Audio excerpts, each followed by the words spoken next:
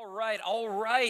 Why don't you stand now for the reading of God's Word? This has been our theme passage for this last couple weeks, Hebrews 11, 23 through 28.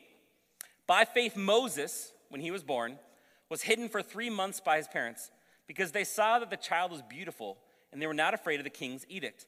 By faith, Moses, when he was grown up, refused to be called the son of Pharaoh's daughter, choosing rather to be mistreated with the people of God than to enjoy the fleeting pleasures of sin. He considered the reproach of Christ greater wealth than the treasures of Egypt, for he was looking to the reward. By faith he left Egypt, not being afraid of the anger of the king, for he endured as seeing him who is invisible. By faith he kept the Passover and sprinkled the blood, so that the destroyer of the firstborn might not touch him. This is God's word. Go ahead and take a seat.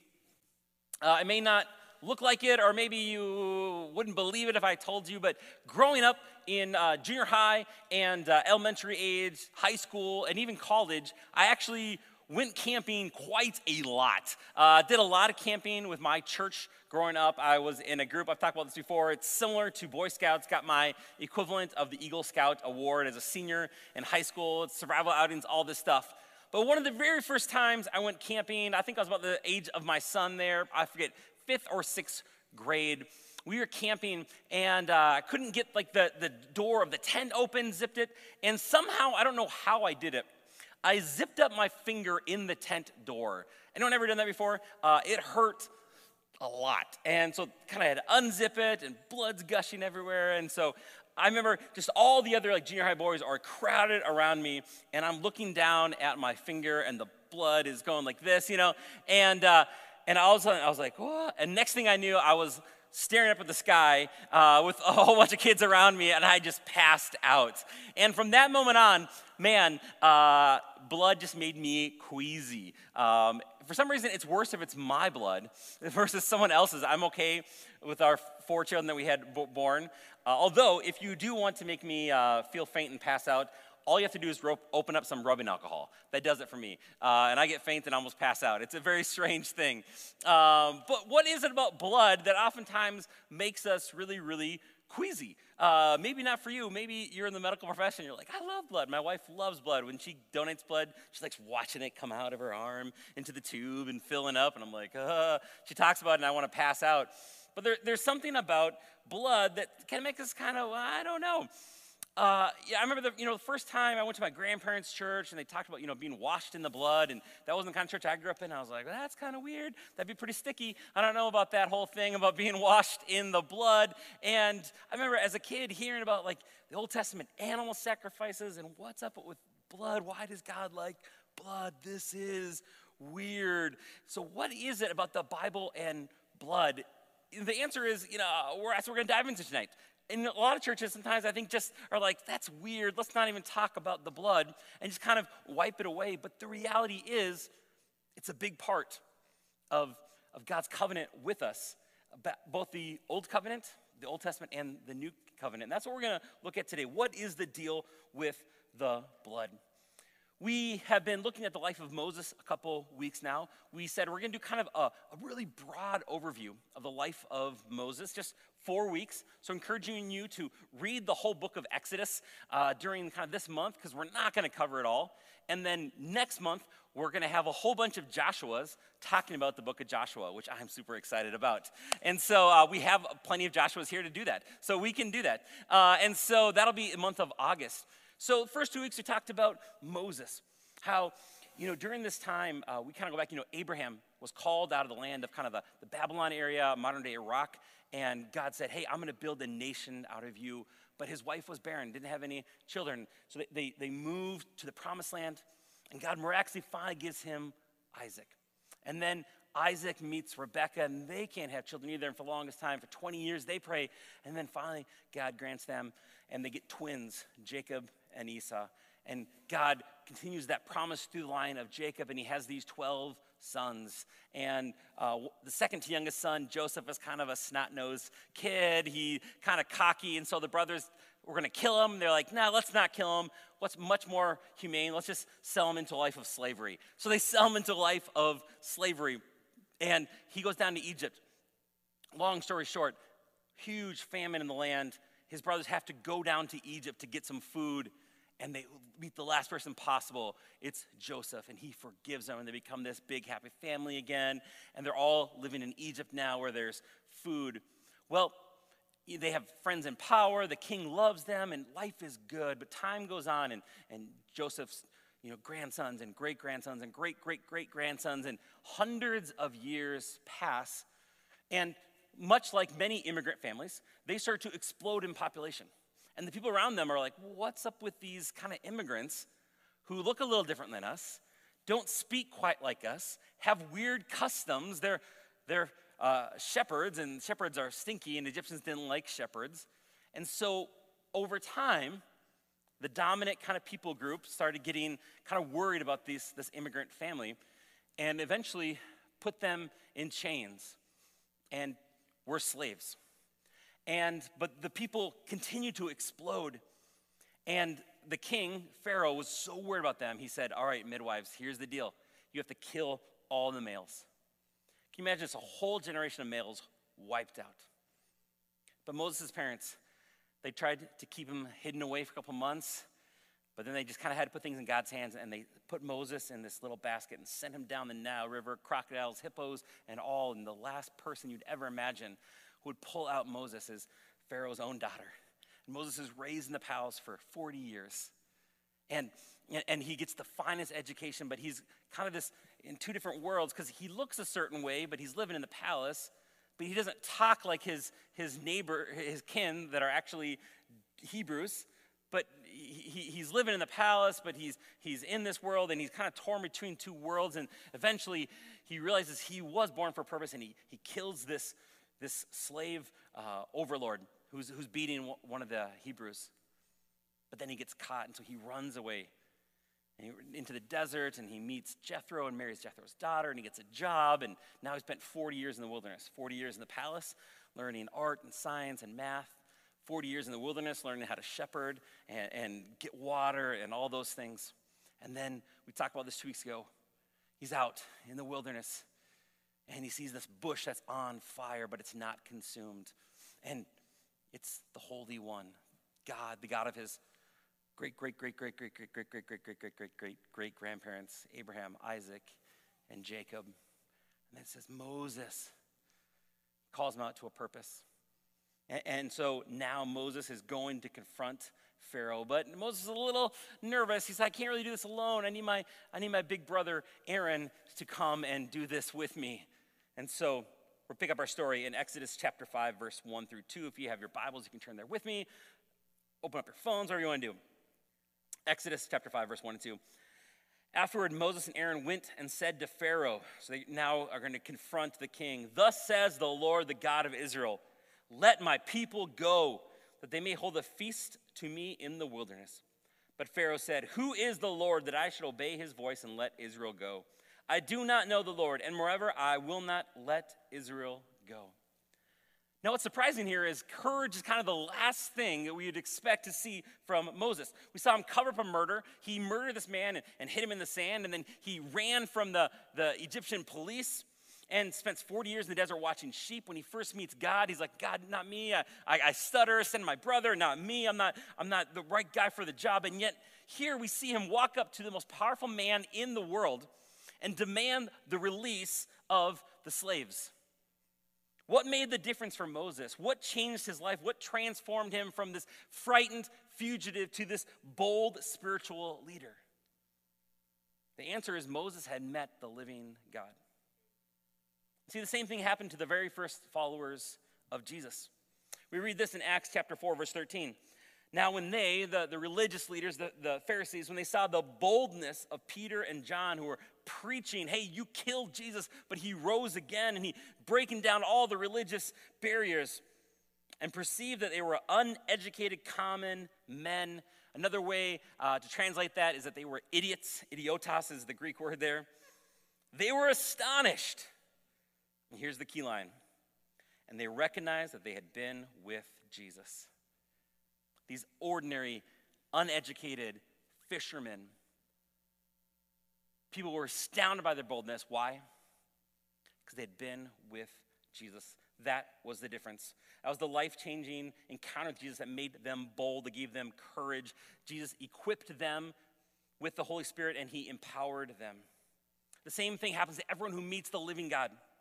When we open our hearts to Jesus, God's Spirit changes us from the inside out. When people wonder, hey, what happened to you? Why are you so bold? Why are you taking these steps of faith? There's only one possible explanation to say, we have been with the God of Moses and his son, Jesus Christ. That is why, again, I believe this next year, we are here to end spectator Christianity, not just sitting around watching in the back row, drinking our Starbucks coffee, but we want to end spectator Christianity by equipping and empowering followers of Jesus. Empowering. Give someone authority to do something, to make stronger and more confident. Equipping, to supply with the necessary items for a particular purpose, to make ready. So Moses had been equipped and empowered by God, so what does he do? He speaks truth to power. He fights for justice. He tells Pharaoh he needs to bow his knee to the one true God. Pharaoh needs to repent. He's on a path of death and destruction, but Moses is saying there's another way.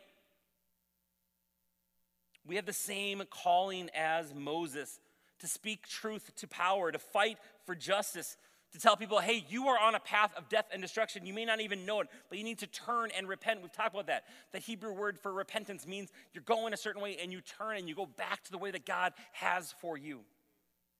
The gospel is first of all a demand of God to saying that we need to repent and believe in his son, to say, you know what, I have messed up. And the price for my sins is death and destruction, but Jesus on the cross paid for that sin. And so now I'm going to put my trust and faith in him. I'm going to turn from the path I was living, and now I'm going to live in the way of Jesus. But Pharaoh, he doesn't listen. He's not going to give up his whole labor workforce. He's built his whole nation on the back of slaves, and so why would he let them go? So God then unleashes 9 plagues on the Egyptians. And again, I want to encourage you to read those. There's a lot in there. We don't have time to unpack about how he deals with all their Egyptian gods one at a time. But through all that, Pharaoh simply just hardens his heart and refuses to repent. And so one more plague is coming. The death of the firstborn son. See, the ancient Egyptians, they were obsessed with death. They had their gods of the underworld and the gods of death. And we see today these giant pyramids that were a monument to their death, and they had these elaborate death rituals that even today, 2,000, 3,000 years later, you can see mummified pharaohs.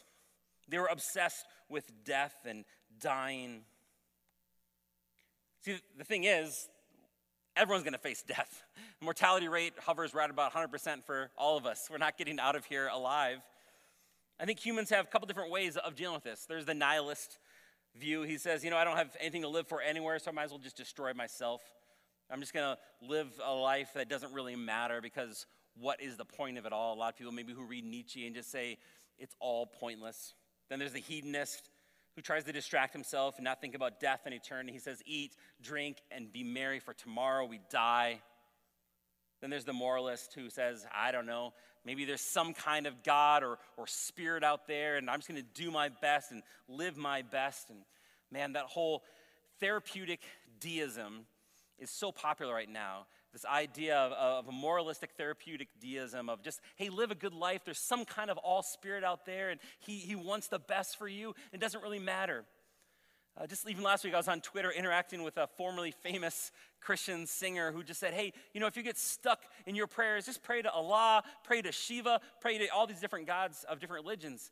And I was saying, hey, you are imposing your colonialism on them, because my neighbor who's Muslim does not think when he prays to Allah, that's the same God and when I pray to Jesus of Nazareth. And that Shiva is not the same as Jesus of Nazareth. And we believe that Jesus is Lord, and that he brought a new way to live. And he says that all are welcome. We don't have to be a nihilist and just say, hey, it doesn't really matter. We don't have to be hedonists and just say, live for my own pleasure, for tomorrow we die. We don't have to just be a moralist and say, hey, I'm going to do my best. I'm going to try to have my good deeds outweigh my bad, because some kind of all spirit out there is going to weigh it. And I know, if Mother Teresa's up here and Hitler's down here, I'm somewhere in the middle. We say, no, that's not the way it works. What we're going to see here is how does God's scales really work? See, Romans tells us that actually the wages of sin is death. And here's something important I want us all to catch, and this is really critical. This is something I don't want you to miss. Is that the Israelites, the Hebrews, the Jewish people, were just as guilty in their sin as their Egyptian masters. I've done a little bit of reading on power dynamics and people in power versus those who are not. And some great scholars are saying the reality is those who are in power and enslaving others, they are just as much in bondage as those who are in actually chains and in bondage. See, the reality is people in power who are abusing that power, they don't realize that they have need for forgiveness and grace, and they've been abusing their power just as much as those who need to be liberated. And see, the Egyptians, man, they need to turn and repent, but the Israelites were just as guilty. See, like the Egyptians, the Israelites were under a sentence of death. And God said, I'm going to send the angel of death, and he's going to pass over every single home with the purpose of killing their firstborn son. Now, if you're Israelite, you're a Hebrew, and you heard, hey, we serve the God of Abraham, Isaac, and Jacob, and now you find out, what do you mean God's going to come and destroy every firstborn child in our home? Like, what is going on here? That their lives are in danger. They must have been tempted to believe, hey, we're way more righteous than the Egyptians. We can't do any wrong. But the truth is, they deserve to die just as much as their enemies. They were just as guilty, and in the final plague, God's going to teach them about their sin and their salvation. See, God is a perfect and righteous judge. See, a perfect and righteous judge can't let some wrongdoing go and, only punish some. If you are perfectly just, you have to punish everyone equally. And the reality is everyone has sinned and fallen short of the glory of God, and God is a perfect and righteous judge. He doesn't judge on a sliding scale. Have you done anything wrong? Then you deserve judgment. But God is full of mercy too. And that is the great paradox of the kingdom of God, that God is perfectly righteous and just, and yet he's full of mercy. And mercy means not getting the punishment that you deserve. And so because of that, God provided a way for anyone to be covered. Moses told the people how they could be saved. A lamb was to be killed, and the blood from the lamb was to be painted on the doorposts of their home. In this culture, a lot of honor, shame, blood really symbolized the life force of that. And so he said, hey, you got to take a perfect spotless lamb, 1 year old. Can't be, kind of a bad lamb that you want to get rid of. It has to be a perfect spotless lamb. And then you'll take that lamb into your family, and then you'll kill that lamb, and you'll paint the blood on the doorpost of your home. You're going to eat that meal as a reminder that we deserve to die, but that lamb's going to die in our place instead. And they looked up when they saw the blood on the doorpost, they could see that they were covered. To use a technical theological term, that blood of the lamb was the expiation of their sin. It took it away. And so, the followers of Yahweh, of the God of Abraham, Isaac, and Jacob, they did that. And they took a lamb, perfect spotless lamb, 1 year old, and they killed that lamb, and they prepared this feast of unleavened bread. So they basically packed up all their bags to ready to go camping. They didn't have time for the yeast, for the dough to rise, and so they ate flatbread at this meal and the bitter herbs and the lamb. And that night, can you imagine what they were thinking? If I was a parent, I got to be honest, I wouldn't have slept. I would have stayed awake. Probably sitting next to Joshua's bed. Did I do it right? Did I paint the blood on the doorpost right? And you're wading through the night, and perhaps then in the morning, you start to hear the wailing, the cries, the desperation of all these families who didn't believe, who didn't paint the blood on their doorposts, and their firstborn son paid the price. Man, I just can't imagine just the anguish and sadness of all those families. And we see then the people urge Pharaoh, hey, let these people go. But see, these Israelites, they could have confidence that they were covered in the blood. And as followers of Jesus, we can have that same confidence. When we are fearful or anxious, what we have to do is we look to the cross as a sign that we are covered. And the idea of a lamb being offered for their sin is all throughout the Old Testament. We talk about Abraham. For many, many years, he wanted to have a child, and he was promised his family, and finally gets Isaac. And there's this really strange story I preached on a couple of years back, and you can go listen to, find that sermon if you want. But God tells him, hey, take your one and only son and sacrifice him to me. It's like, what? Because God does not ask for human sacrifices. So this is totally out of his character. What's going on? But will Abraham sacrifice the thing that's most precious to him? The book of Hebrews says that by faith, Abraham believed that even if he sacrificed his son, God could raise him from the dead. And so when he gets to do it, they approach this where they're going to have the offering. And they have the wood and the fire. And Isaac's not a dummy. And he's like, Dad, where's the lamb? And Abraham says, God will provide. And just when Abraham's getting ready to sacrifice his son, angel stops him and says, don't do it. And God provides a ram caught by its horn in the thickets. And that lamb provides covering for Isaac. Then we see now in Exodus a lamb providing cover for a whole family. And then as they become a nation, God institutes what's called the Day of Atonement. And this is where the high priest would go into the Holy of Holies. And it was so holy, in fact, that they'd tie a rope to his leg. In case he was struck dead, they could pull him out. And because if he died, it was a real drag. Thank you. I had to get one joke in there because blood's a little, talk about. But on the Day of Atonement, they'd sacrifice one lamb and cover the whole nation. And then when Jesus comes, John the Baptist says in John 1:29, saw Jesus coming towards him and said, look, the Lamb of God who takes away the sins of the world. And we moved from a lamb covering one person, Isaac, to a lamb covering a whole family, to a lamb covering a whole nation. And now Jesus, he comes and he's the lamb who provides a way for the whole world. And Jesus' death paints blood on the doorposts of the universe. And now everyone is allowed in.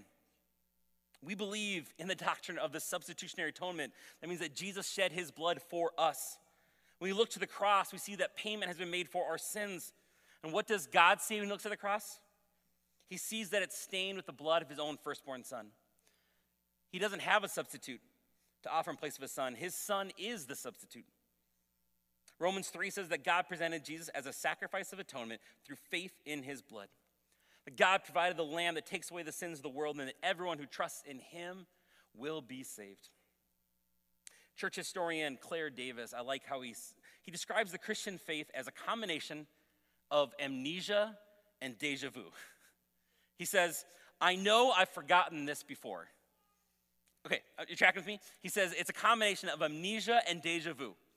I know I've forgotten this before. In other words, as we follow Christ, we keep needing to relearn the same lessons over and over and again because we keep forgetting them. Amen? Anyone else tracking with me? Happens again and again. We realize I have to relearn this lesson. We suffer from kind of this spiritual amnesia, forgetting that it's only by God's grace that we can do anything good. Sometimes we try to earn God's favor and like, oh, that's right, God. I don't need to earn your favor. My price has been paid through Jesus, and you love me, and you've adopted me into his family. So this Christian life is this combination of amnesia and deja vu, and it's because we're so forgetful that God often commands us again and again to remember, to remember, to remember. And that is why on this first Passover night, God said, hey, remember, do this every year. And for 3,500 years, people have been doing the Passover feast.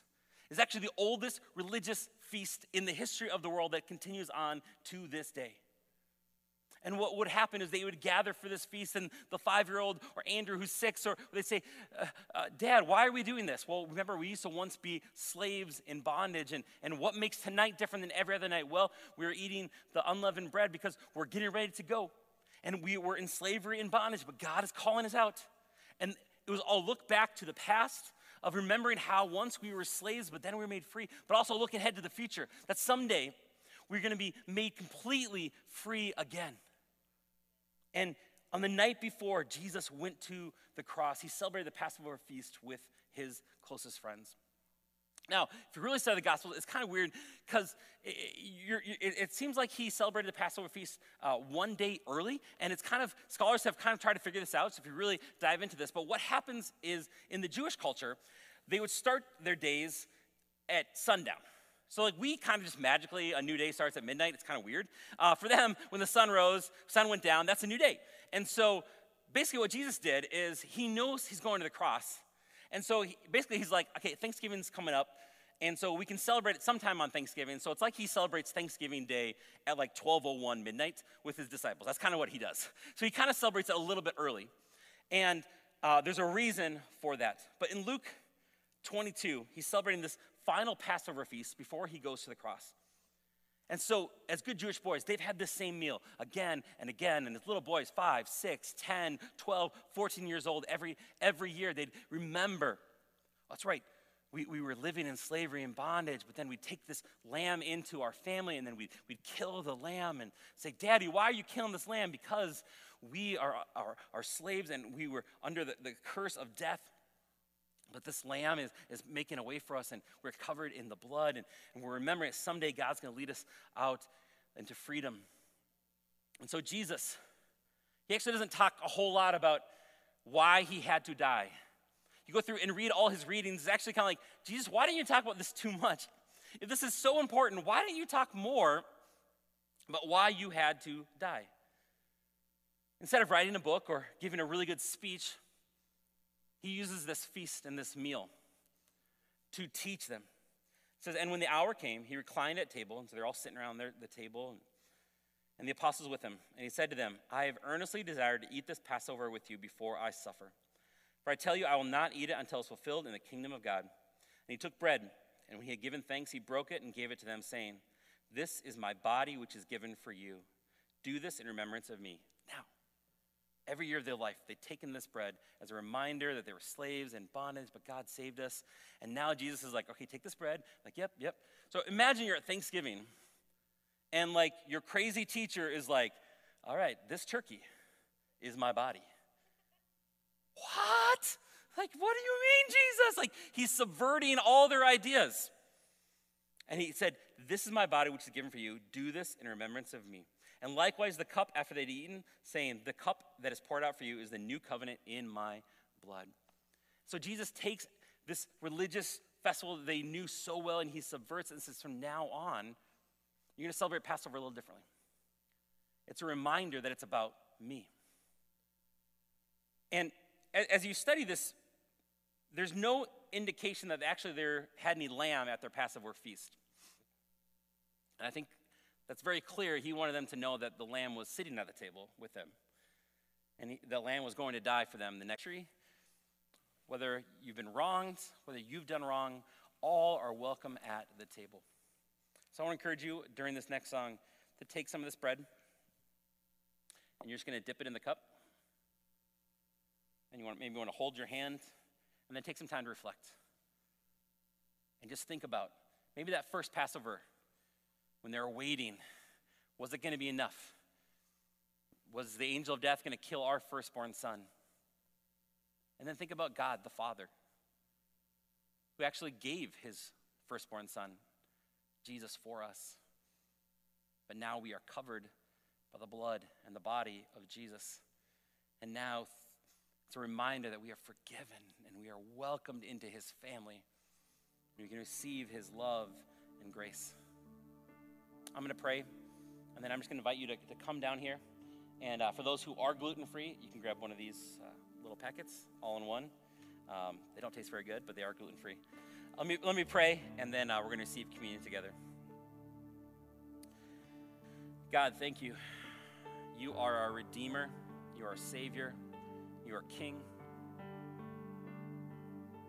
Thank you that you led the people of Israel out of slavery and bondage, and then you sent your son Jesus to be that lamb who would take the sins of the whole world.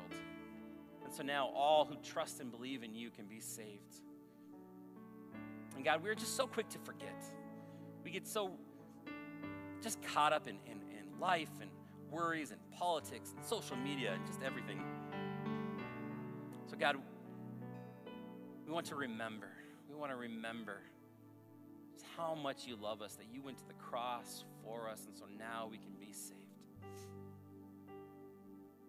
Be with us now, Jesus, as we sing, as we worship, as we receive communion together. And God, thank you that all are welcome at the table. In your name we pray. Amen. Let's stand, let's sing, and let's come to the table.